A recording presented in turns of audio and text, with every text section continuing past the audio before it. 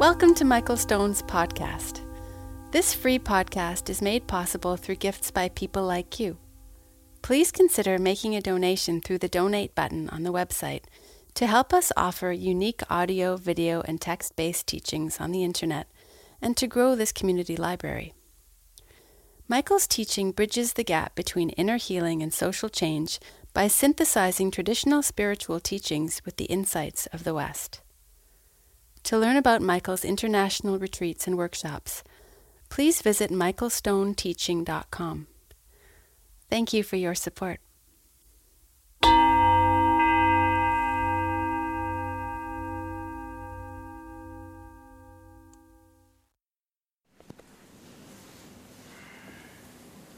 Good afternoon.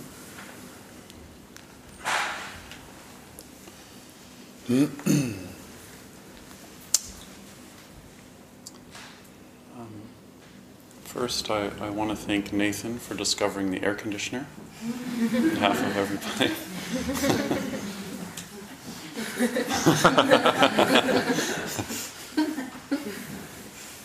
Better than the blocks of ice I was getting ready in my freezer.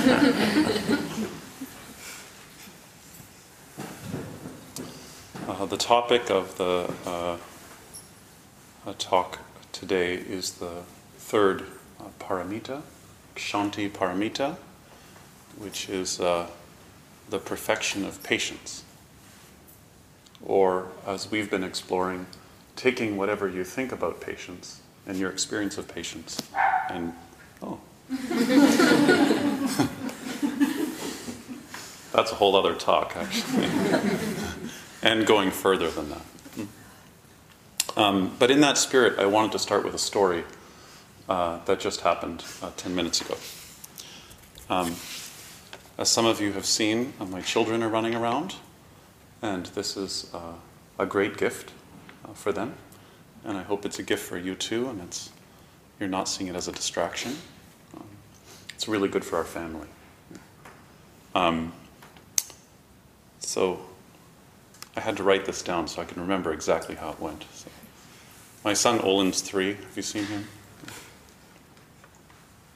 So here's what he said just now. Papa, you teaching? Yes. All night?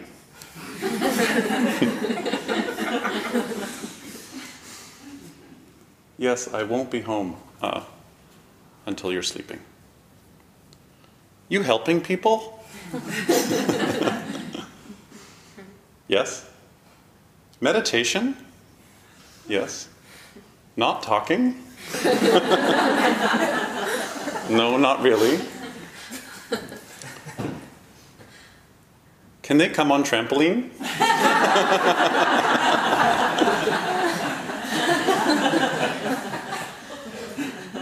And then I said, I have to go now. And then he said, you helping people? And I said, yes. And then he said, people helping you? And then we hugged goodbye. So that's bodhisattva activity, isn't it? It's interesting, to sit up here and give a talk because, in a way, preparing for a talk and thinking about what I'm going to say is not just studying teachings or what other teachers have said or commentaries on texts, but also how the teachings show up in my own life and how they come alive in my family and in my own body. I encourage in your listening to these talks too, to also keep connecting them to your own practice and not listening to them as ideas or good stories, but actually seeing how this relates to your own experience. And I don't just mean in this hall here, but your own experience reflected back to you. There it is again. Throughout this entire retreat. So as I said, the topic today is Kshanti, which means patience, tolerance, and endurance. Recently, I was at a monastery called the Tassajara Zen Center in California. And when I was there, I was spending my time with a teacher named Paul Haller, who's been going there for 40 years. This was his 40th year. And I know some people who have studied for 40 years, but it's rare to find someone who studied in the same place, on the same land for 40 years. So he had really great stories to tell. And he told me that when he was turning 30, he had a huge question about what to do in his life, and he didn't know which way to turn. So he went to the person who was teaching at the time, Katagiri Roshi, and said to him, went in for a meeting, sat down with him, and told him about his dilemma, which Paul didn't share the dilemma with me. And if he did, I probably wouldn't be telling you what the dilemma was. But so he sat down to share this dilemma, and then Katagiri Roshi just sat there with him, breathing with him. And then Paul thought, he's preparing for a really good answer. And they sat and breathed. And then after a couple minutes, Paul realized that this was the response. So I'm telling you this story because I think this is a really instructive story about patience.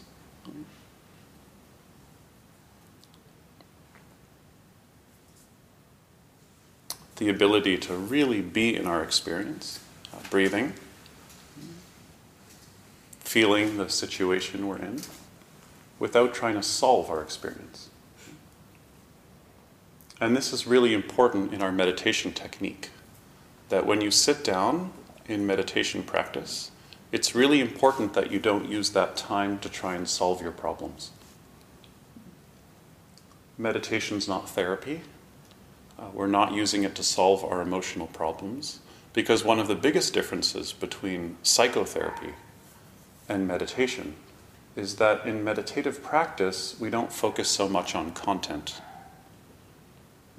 We're focusing on the experience of the arising and passing away of content, and the arising and passing away of time, the arising and passing away of self, but not so much the details of content. And I experience this when I am meeting with you in the evenings, that always in the first couple days when people come in, there's a lot of content they want to explore. And then after a couple days, even the notes, it becomes more about what's happening in your practice rather than content.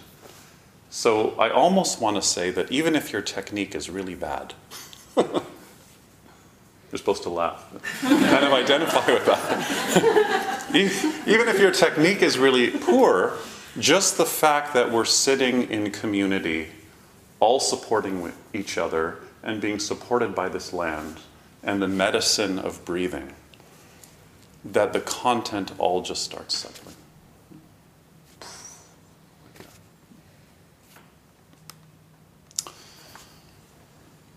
There's a name for this in Dharma theory called shamatha. And in every Buddhist lineage, Tibetan practice, whatever lineage you came through the door, whatever door you came in through, they'll have some practice called shamatha, which just means calming down and stopping. The etymology of the word shamatha is really interesting. The root is sham, which is where you get the word shanti, which is both a noun and a verb, which usually gets translated as peace, but I like to translate it as ease, right? You can feel a sense of ease, and you can ease fixation.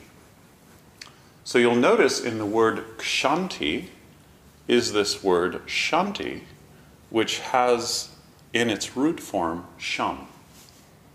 Shamatha, shambhala. There are so many places we find that term. In the yoga tradition, sham is the word for your soft palate, which is very interesting. If you ever So first of all, does everybody know where their soft palate is? So take your tongue and press it into the roof of your mouth. Just press it into the roof of your mouth. You feel how it's hard? But if you slide it back, they're very soft. That's called your soft palate. And when you have an aesthetic experience, your soft palate releases. Right? If you see something beautiful, like a Mark Rothko painting, it's my favorite, or like any tree on this property, or the 3-year-old running around, you just go, and your soft palate releases. And I've always found it really interesting that the name for the release of your soft palate in yoga physiology is sham, is peace. So I would say that sham is a physiological description of beginner's mind. When you have beginner's mind, your viewpoint is suspended. And the physiology of that is your soft palate is released. And you can feel this in meditation practice. When your tongue is quiet, when the breath is at ease, the soft palate just lifts and spreads like an umbrella opening. Oh. It's like when you just go, oh. Do you know what I'm talking about? You will in a couple of days. Maybe you're still like, oh my God, my knees hurt so much.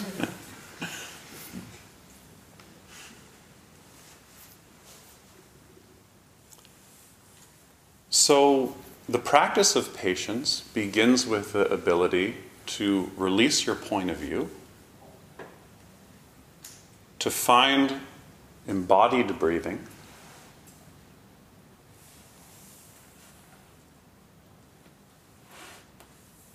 and to let go of whatever content is making you compulsive, has its purchase on you. Because ultimately, we will never understand what's happening for us. The present moment is always bigger than our understanding. And even though the mind is always trying to frame experience, once you've framed it, it's always too late, and you've missed it. And in sitting practice, you just watch yourself doing this again and again and again. Which is why we develop a sense of humor as we practice. Because we realize whatever frame we've just created, either for our own experience, or whatever frame we've created about this retreat, or how we frame somebody else, is always too late. So instead, we do a completely different practice that's much less cognitive, which is the practice of non-separation, which is not separating from yourself, not separating from your experience. And I hope I've said this every day. Don't separate from yourself. And how do you do that? You make contact with what's showing up with your breathing body, so that your breath is harmonizing with what's arising as it crests and changes. And you're not holding on to it either. For some people, it's easy to meet what's arising, but harder to let go of the meeting. So maybe this is how we could define intimacy, is not just having the courage to connect with what's showing up in our experience, but also the ability to let go of it at the same time. When you have contact, you have experience. You can't have experience without contact. That's why every day of this retreat, we go over and over again the somatic dimension of practice, the kinetic experience of practice, mindfulness of the body, mindfulness of the breathing body, and feeling how your body, as you trust the body more and more, knows how to breathe.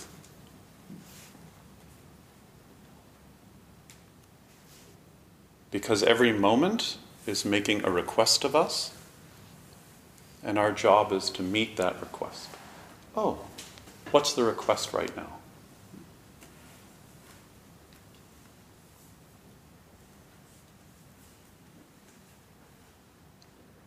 in daily life,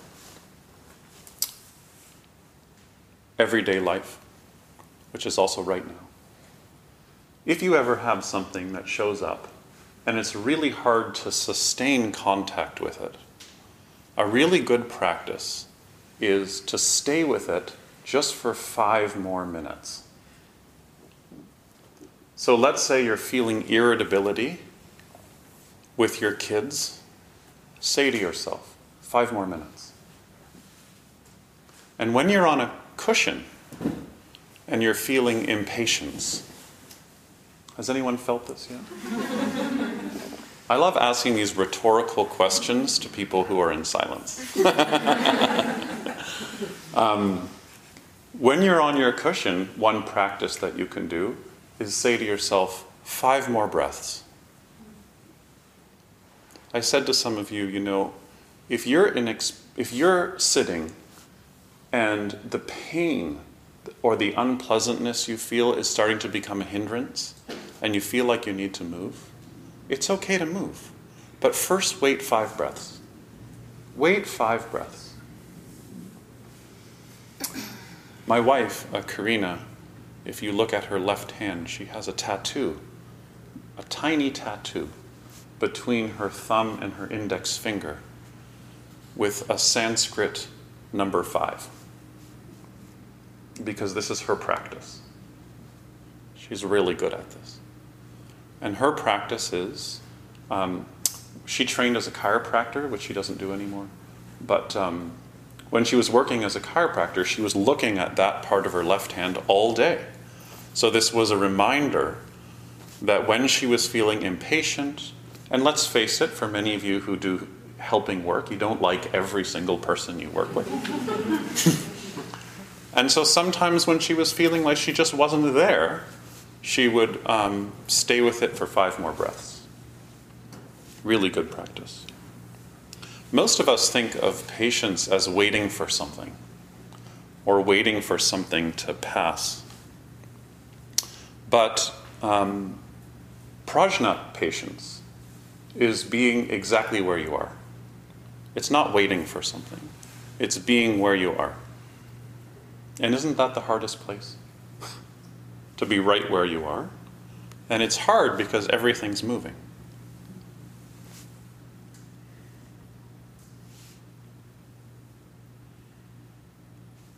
And when you're within that movement, every step you take is exactly where you are.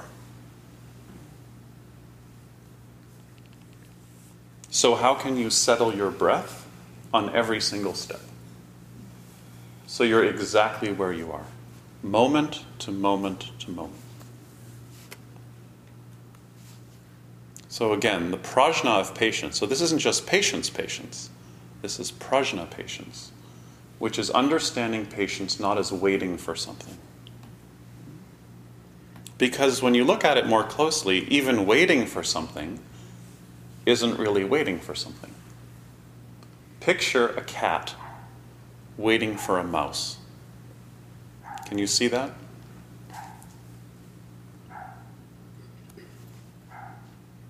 It waits and waits and waits at ease. And then as soon as the mouse shows up, pounce. It's responsive. And I like to think of meditation practice like this. That meditation is a training in responsiveness. Because if you think of meditation through the lens of our bodhisattva vows, meditation practice is training us to be more responsive, more creative, less rehearsed, more composed. So if you follow that image of the cat waiting for the mouse, the cat isn't waiting. The cat is composed. And maybe this would be a clearer definition of patience, which is composure. Patience is composure.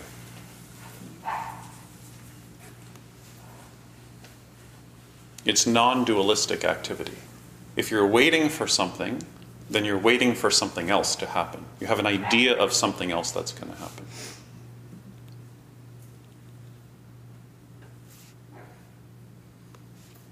When you're patient, you don't sit through difficulty. You welcome difficulty. Oh, this is my life right now. And when other trainings don't work, insight, generosity, concentration, whatever you're working on, when those things don't work, Kshanti, patience, is the best thing to fall back on. Just right here. Calming down, stopping.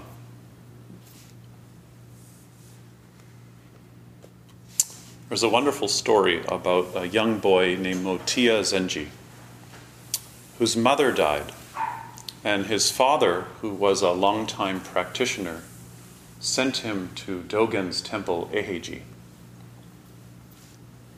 He told his son that when you get to the temple, the first job you're going to get is sweeping. So when you sweep, you should sweep with your whole body and your whole heart, so that you're not just sweeping the ground, but you're sweeping your mind. And then the second job they are going to give you is ringing the temple bell. And when you do that job, you should imagine that as you ring the bell, you're waking up the hearts of all the practitioners. I've said this to a few of you timekeepers. I said, don't hit the bell. Ring the bell. And some of you may not know this, but during the work period, when all of you are chopping vegetables and cleaning, the timekeepers are here practicing that for half an hour.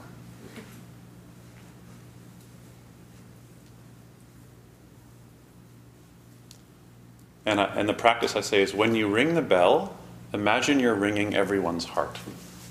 Every single person's heart. So this is what this father said to his son. And so anyways, his young son... Oh, do you hear a theme in this story? Same theme in all of the stories I've been telling the past few days is all of these folks, the Buddha, Dogen, all of them lose their parent, one or both parents, before they're teenagers.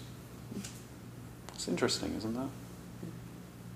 So anyways, he's at the temple, finishes the sweeping job, and gets the morning bell position. And he rings the bell for morning practice. I don't know, but I'm going to guess it's like 3 or 4 a.m. And the abbot of the temple hears the bell, and something inside of his heart shifts. And it's the same bell he's been hearing for decades, but he hears it in a new way. And when he goes back to his abbot's quarters, he says to his attendant, "Can you go find whoever rang the bell this morning? I need to speak with him." And they bring this timid boy in, who's, obviously so scared. And he says, "Did you ring the bell this morning?" And the boy, thinking he's being scolded, says, "Yes." And he says, "What were you feeling when you rang the bell?" And he said, "My mother passed away. And when that happened, my dad said to me, I should come to the temple and ring the bell as if I'm ringing everyone's heart." And the teacher said, "I've never heard a bell in my heart. And now I want you to do all your activities like this."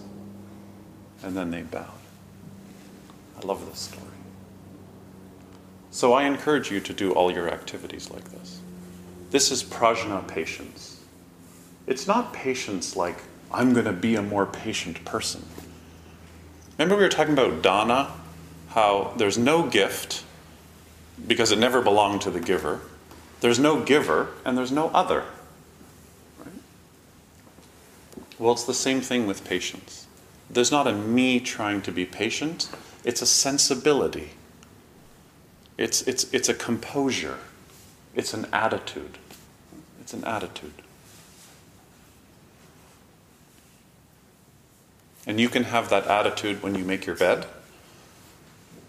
I really see that attitude in the shoe placement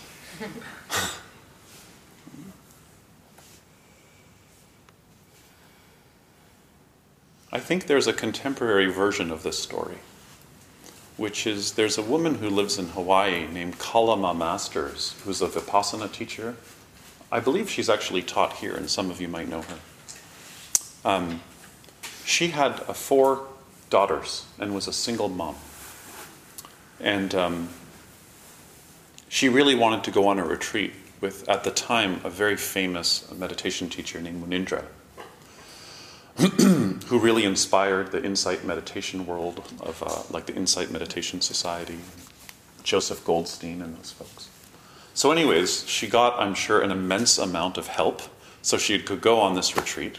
And at the end of the retreat, Munindra said, like I'm going to say at the end of this retreat, every morning you should wake up before everyone in your house and you should sit for 45 minutes and follow your breathing. So she put up her hand and said, it's impossible. I'm a mom of 4 kids. There's no way I can wake up in the morning before them and sit for 45 minutes. So he did the thing that all of us do. Yes, you can. You just need more enthusiasm, more commitment. You can do it. So she put up her hand and said, no, it's impossible. There's no way.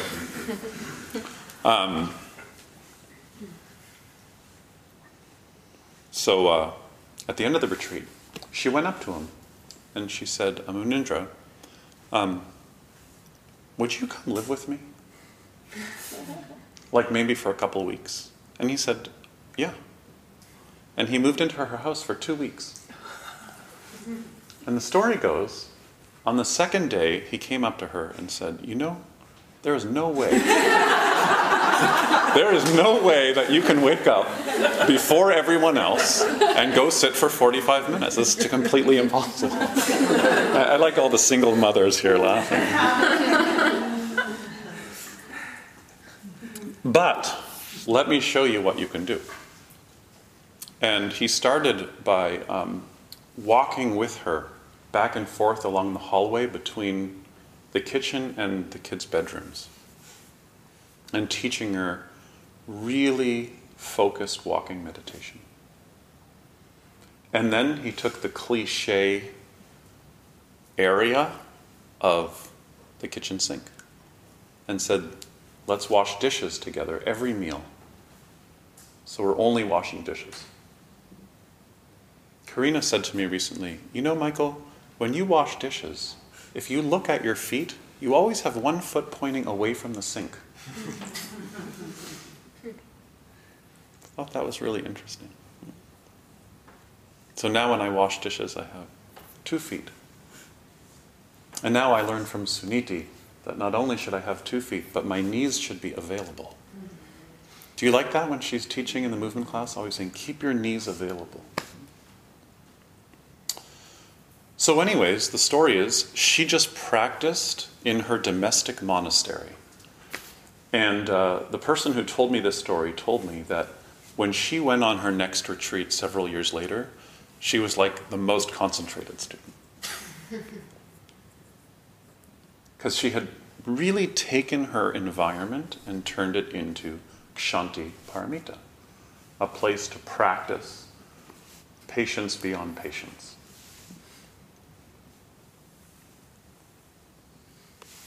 So the most important thing is not necessarily what's happening in our environment, but how we relate to what's happening in our internal and external environment. And freedom is dependent on how we're relating to our internal and external environment.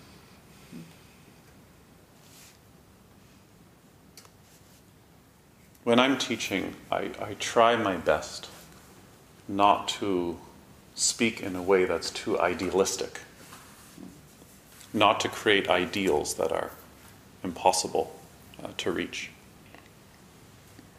So that's why I keep saying, if you can't practice what we're learning in your life, then you're not going to stick with it.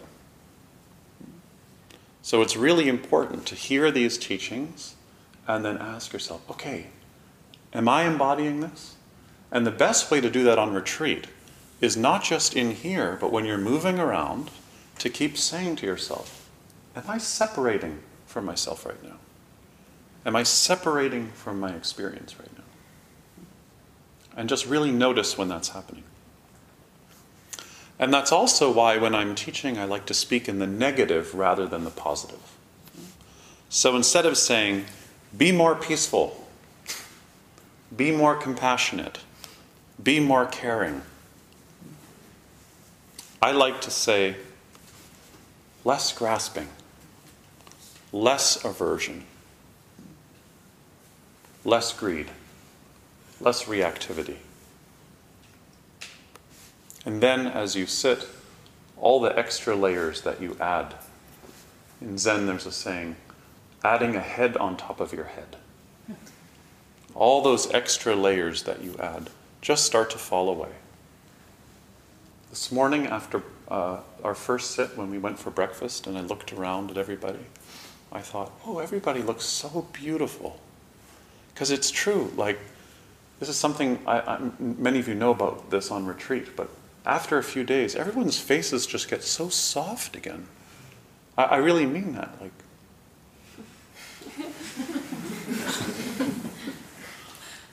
all those skin creams you're using are so expensive, you know. Save that money and come on retreat. This is how we're going to market our next retreat. It's so good for your face.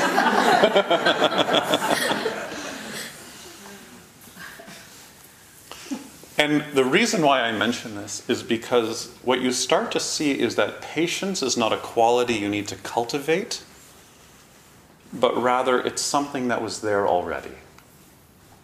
It was there already, but it was just covered over.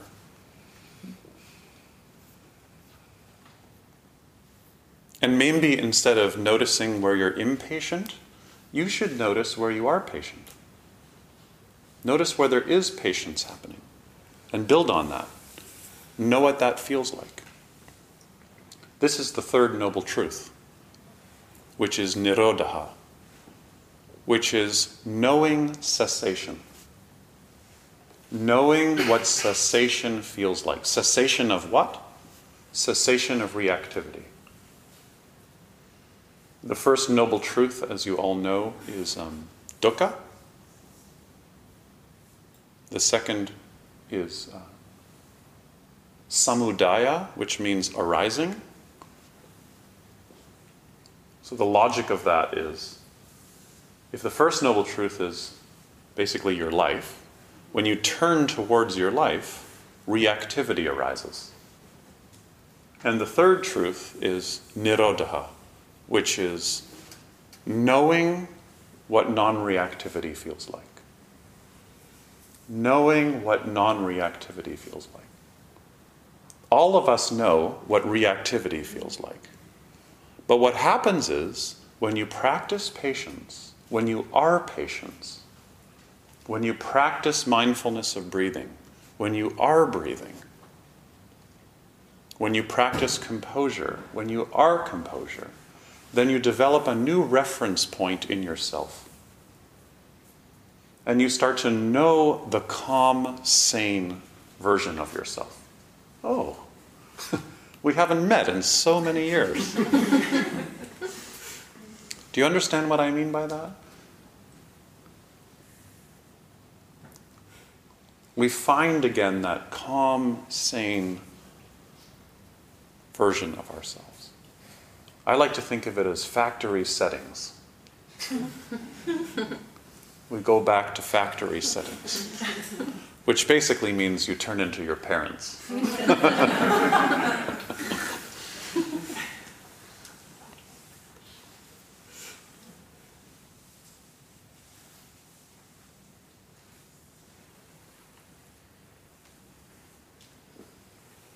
Some karmic patterns that you've brought onto retreat with you, they just need time and space and community in order for them to unwind. If coming into retreat you did something stupid, then it comes in like a shadow in your body and in your breathing. And then it's really important to look at that shadow to feel the effect of your actions. Maybe you're ashamed. Someone said this the other night to me, that they're ashamed of how they've been behaving. So, bring patience to that. Bring patience to shame. And this is such a hard thing for all of us, I think, is to see things about ourselves that are really embarrassing or unskillful, and just to see it. Like the power of just seeing it without then referring it back to a me that's bad. Just see patterns that need attention without personalizing it so much. So this leads to a new insight for me, which is I decided to look up, because nowadays, thanks to the University of Cologne, there is an amazing new online Sanskrit dictionary that's like a synthesis of all the Sanskrit and Pali dictionaries. And I found out something very interesting, which is that if you wanted to back translate the word forgiveness in English, if you wanted to find a word in Sanskrit for the English word forgiveness, it would be kshanti. Isn't that interesting? That this term that means patience, endurance, or tolerance is also the English word forgiveness.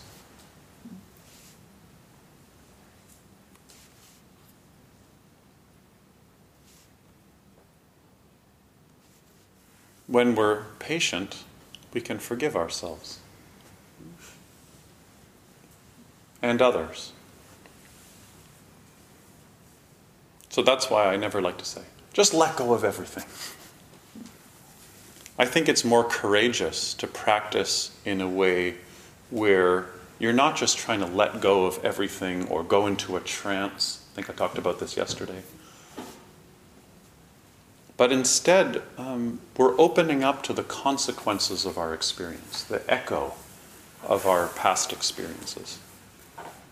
I think you can try and develop a samadhi that tries to get over the top of karma, but ultimately, it's a dead end.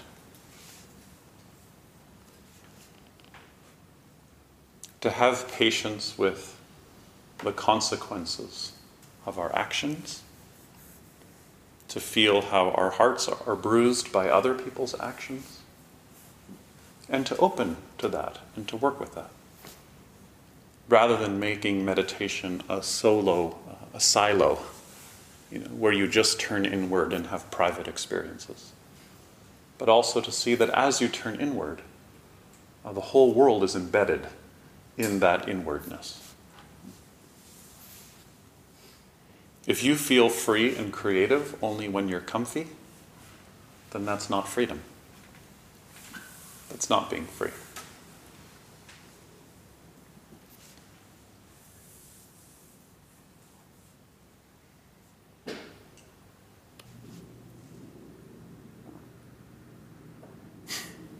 Now when I hear the air conditioning, I see Nathan tinkering in the basement. So I'd like to offer one more practice. I feel like with this paramita, for some reason, it's important to be kind of practical with it. So another practice that you can explore on the retreat here is when you feel something arise, that's starting to become very dominant in your awareness, try taking the word just and placing it in front of your labeling of that experience. So for example, if you're hungry and the hunger is starting to be really dominant in your awareness, say, just hungry. Rather than, I'm hungry, say, just hungry.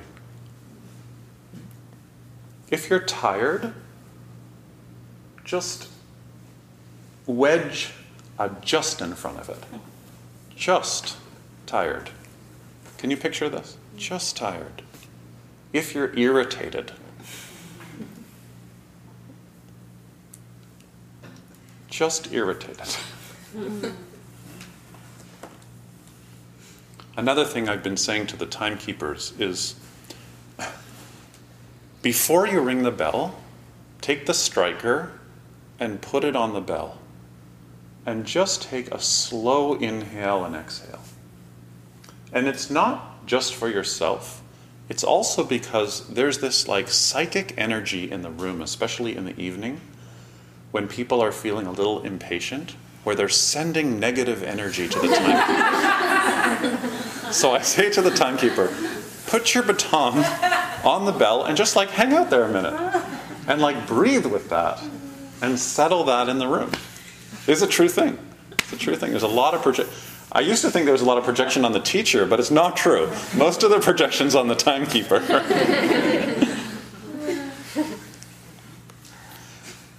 Why do I bring this up? Because when you experience something that's really hard for you to tolerate, the first thing that we do is we blame. So when there's an absence of patience, in the space where there was once patience, blame arises. And the blame can be inward or the blame can be outward. If you start blaming, patience is required. If you have a problem and the blame is a quick solution, then that's okay. Like, for example, if you have a migraine headache and you blame it on this, chemical trouble you have, or a whiplash or whatever, then blame it on the whiplash, take a migraine headache pill, and that kind of blame is okay. But when you start putting a lot of energy into blame, it's really important that you take care of it, because there's probably no remedy. The remedy is here. And if you go down that blaming road too much, and some of you might know people like this, you become a bitter person.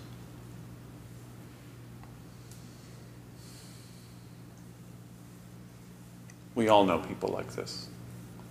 It's after a bad divorce, and you become jaded and cynical.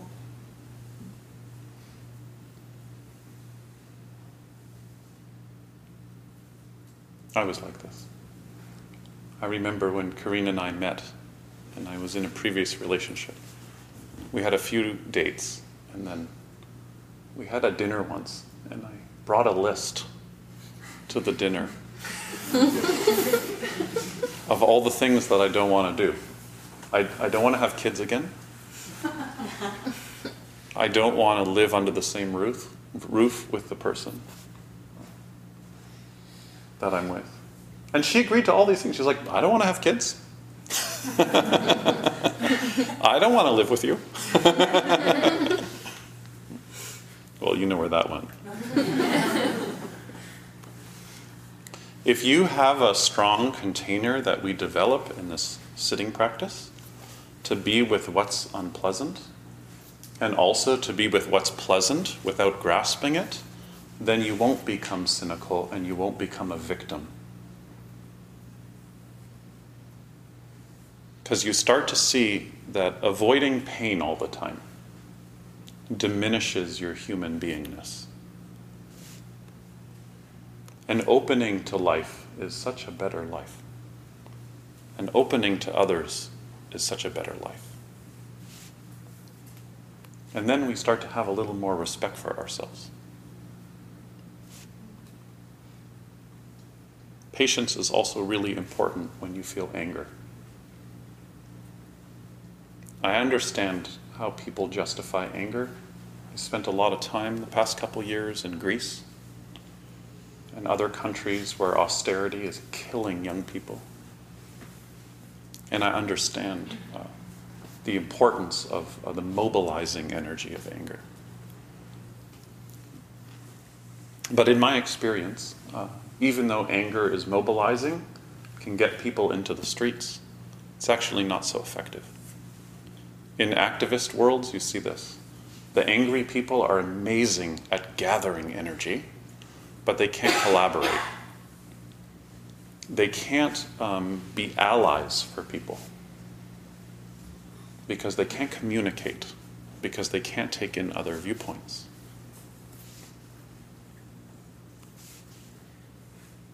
When I other you, when I blame you and I really believe that, I feel justified because I've decided that you're bad, even though I've never really talked with you about this. I just go with my blind emotions. So then I attack you with my body or with my mind or with speech. And then you get defensive because you don't want to be attacked. And then you attack me. And then everybody gets hurt by the anger. The physical world gets hurt. Our communities get hurt. Our families get hurt. And we also know that it's so bad for our health. But let's not be naive. Sometimes there are people who've hurt us and we need to cut them out of our life. I went through this year where somebody was causing me so much trouble and I had to say, I don't want to communicate with you anymore. And it was such a hard lesson to learn.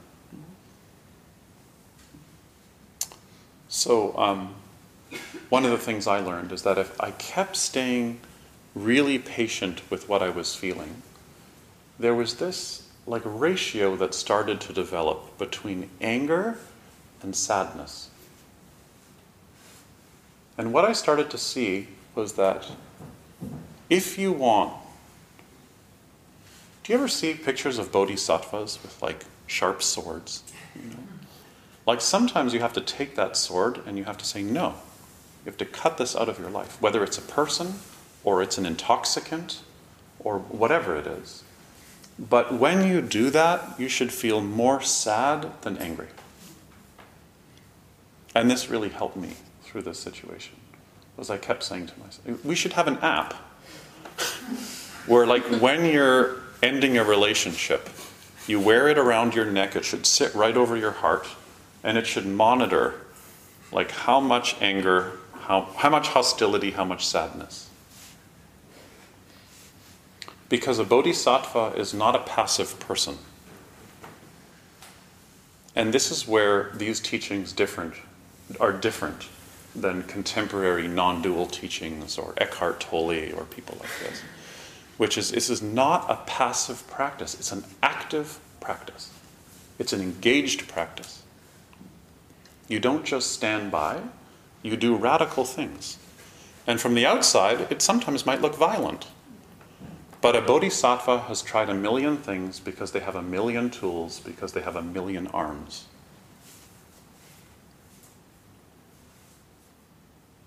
So get angry, then take 5 minutes. Your mother was right. Get upset, take 5 more breaths. Don't send the email right away.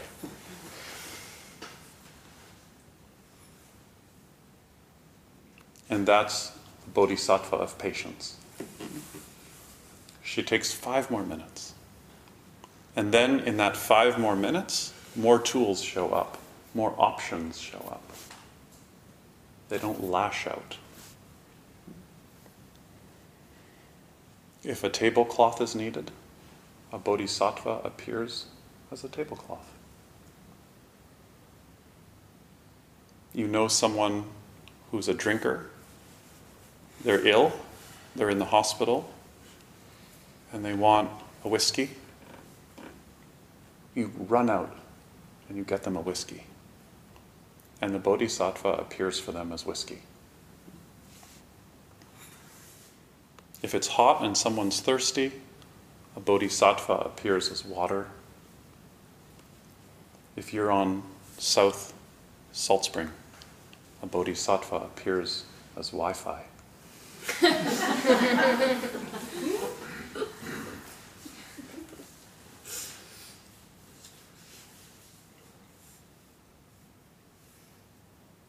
Keeping ourselves really busy is a very silent source of unhappiness.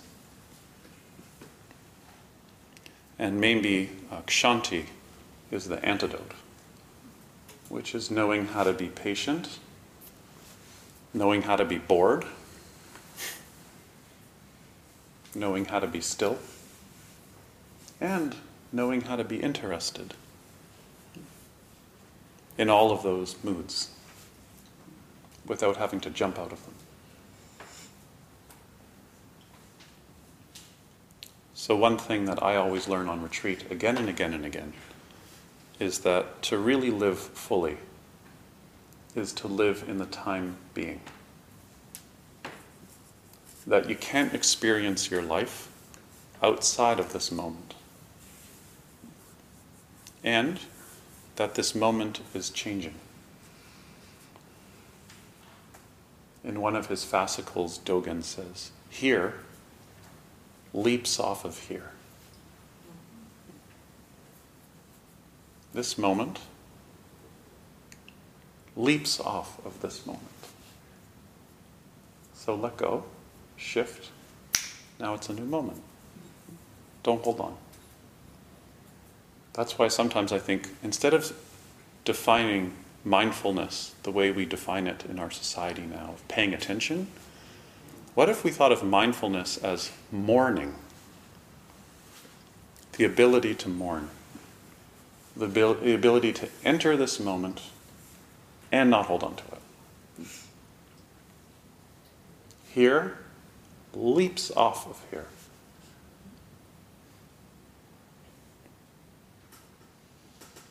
So here's my request of you, is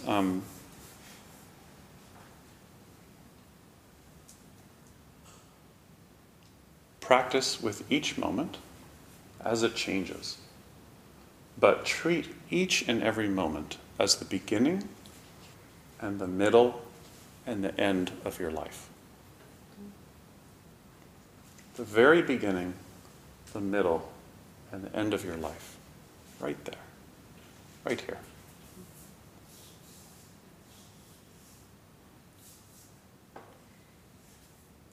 And I'll do the same.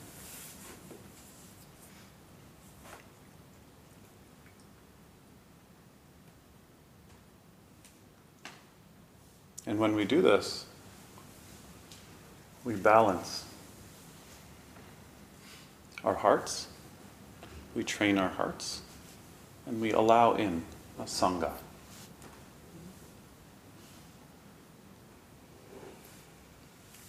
And then we're happier.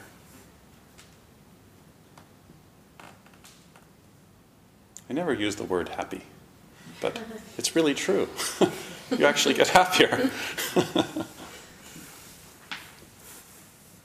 And the best thing is when we're happy, all of us together. So, I thought that we could end the Dharma talk a little differently today, by chanting.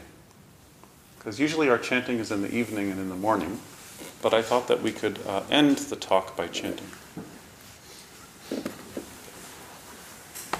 I like how everyone just changed their posture in order to chant. You don't even know what you're going to chant, and you're like, okay, I'm getting ready to chant.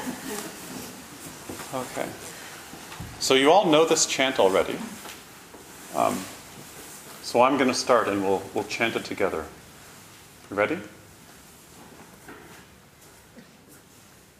Take a deep breath. The more we get together, the more we get together, the happier we'll be. 'Cause your friends are my friends and my friends are your friends. More we get together, the happier we'll be.